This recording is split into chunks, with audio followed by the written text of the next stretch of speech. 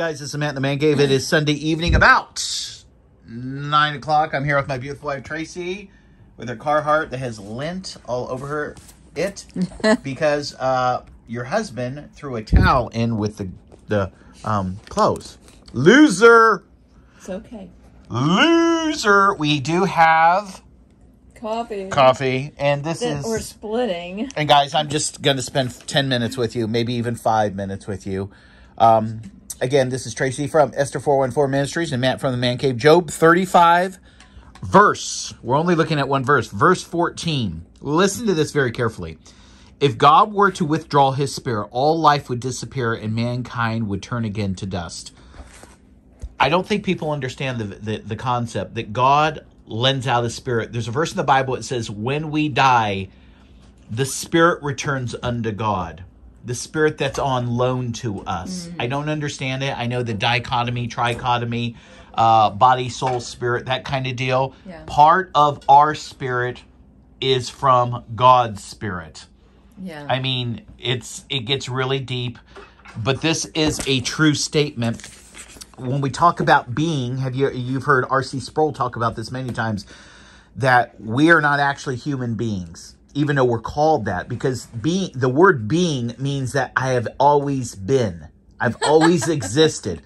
The only thing that's always existed is God himself. Yeah. He's the only one that has being. And again, it's above our pay grade. We don't understand it. And I remember thinking about early on in my Christian life, well, where did he come from? Well, he's always been. Well, that doesn't make sense. Well, again, the book of Isaiah says God's ways aren't going to make sense. That's why we come to that with faith. And we just acknowledge that statement, that is true. So when we go back to Genesis, Miss Tracey, and we see that God breathed and life came about, Adam... Because it goes back to the dry bones in Ezekiel. Yeah. God asked, Ezekiel to do something that's kind of literally crazy. He says, what do you see? I see a lot of dry bones. It's a valley full of dead bones that have been sitting there baking in the hot sun. Yeah. And he says, hey, Ezekiel, can these live? And I love Ezekiel's response, only you know, Lord. Mm-hmm. And he says, prophesy over the dry bones. And he prophesies, and all the bones start rattling, and the tendons and the muscles and everything comes together. And it says it's this vast army, but again, there's no life there. Mm-hmm. Because I guess they call it the Ruach, which is the Spirit of God, the breath of God, has not entered them yet. And finally, Ezekiel's acknowledging, okay, I see all these people standing around, but they're really dead. He prophesies over the four winds, and the breath of God enters them, meaning the Ruach, meaning the Spirit of the living God. Our spirit is on loan to us from God Almighty. And that's it's so crazy that Job is one of the earliest books written. Job was a very influential man, a very powerful man, a very rich man. He was trying to do and live like God wanted him to live. And yet, look at this. 2,000 plus, it's probably longer than 2,000 plus years. That's since Jesus. Yeah. This is 4,000 plus years. If God were to withdraw his spirit, all life would disappear, and that man would turn to the dust. It's a true statement. Yeah, this is well before Ezekiel. And how many funerals that we've been to, and at the graveside part of that funeral, they quote that, ashes to ashes, dust to dust, as man came out of the earth, so shall he return. Mm-hmm. I mean, I don't like to use it because it's too vivid. I always like when I'm doing a funeral at the graveside, absent from the body, present with the Lord, give a little bit of comfort. But these bodies deteriorate very quickly. If it were not for God, we have no life. And what makes us think, and here's where I was going the whole time, and I want you to chime in on this. This is talking about God, if he was to do this, what would happen to us? We would die. But the same thing happens when we're trying to live this life without the Holy Spirit. We're dead. We're yes, you're walking around, yes, you're living, but without God's Spirit upon you, leading you, guiding you, filling you, okay? You're kind of like those dry bones. You're like those dry bones. Yeah. And how many times in my personal life have I felt just empty because I wasn't being filled with the Holy Spirit. Yeah. I just was, I was just... Yeah, John 15, where he says, apart from me, you can do nothing. Yeah, the branch and the really vine. Can't. Yeah. So we want to encourage you. When you got saved, that was one indwelling. The Holy Spirit came upon you. But there's many fillings. And those fillings are when you start to get down, or you start to feel that your reservoir of life is being drained. You cry out to God, and he will fill you with his Spirit. Oftentimes when I feel that way, I go to the Lord. I say, Lord, if I've grieved your Spirit, if I've quenched your Spirit, if I'm in open sin, would you forgive me? And if he reveals by way of his Spirit the particular sin, I confess that. I want to make sure that my life is in right standing with him, and then I'm telling him I'm empty.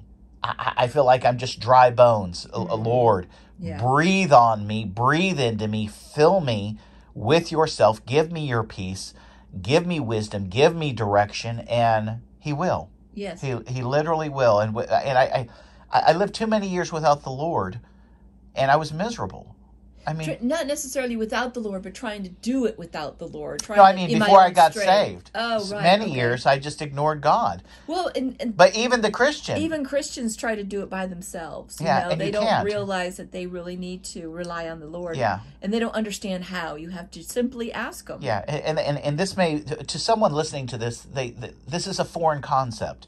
Yeah. Living by way of the Spirit, being filled by the Spirit, being led by the Spirit, being protected, by James tells us, if you draw nigh to God, he will draw nigh to you. He will draw nigh to you. And so, sometimes you have to ask, Lord, would you help me to draw nigh to you? Yeah. I guess what we're talking about is constantly relying on the Lord. Yeah.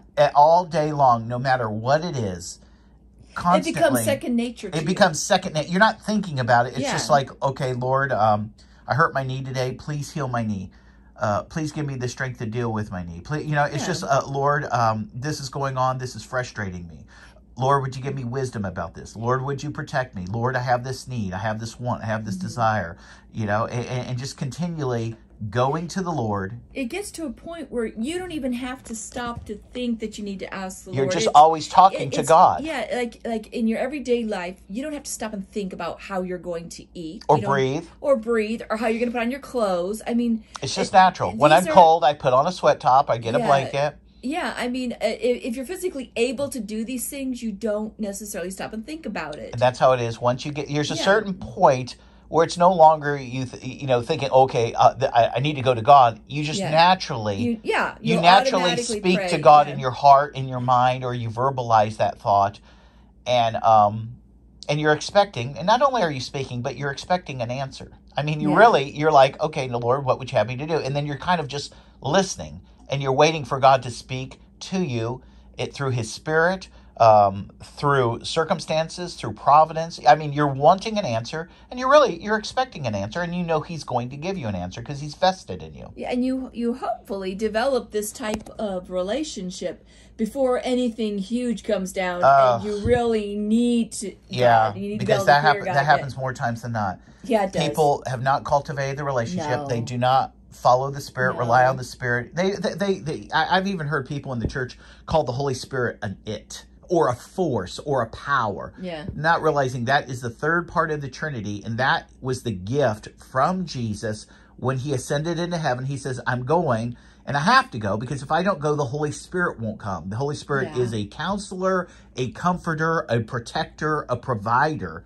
The Holy Spirit, and I talked even yesterday about the Holy Spirit, that one aspect is a restrainer of keeping you safe and safeguarding your life.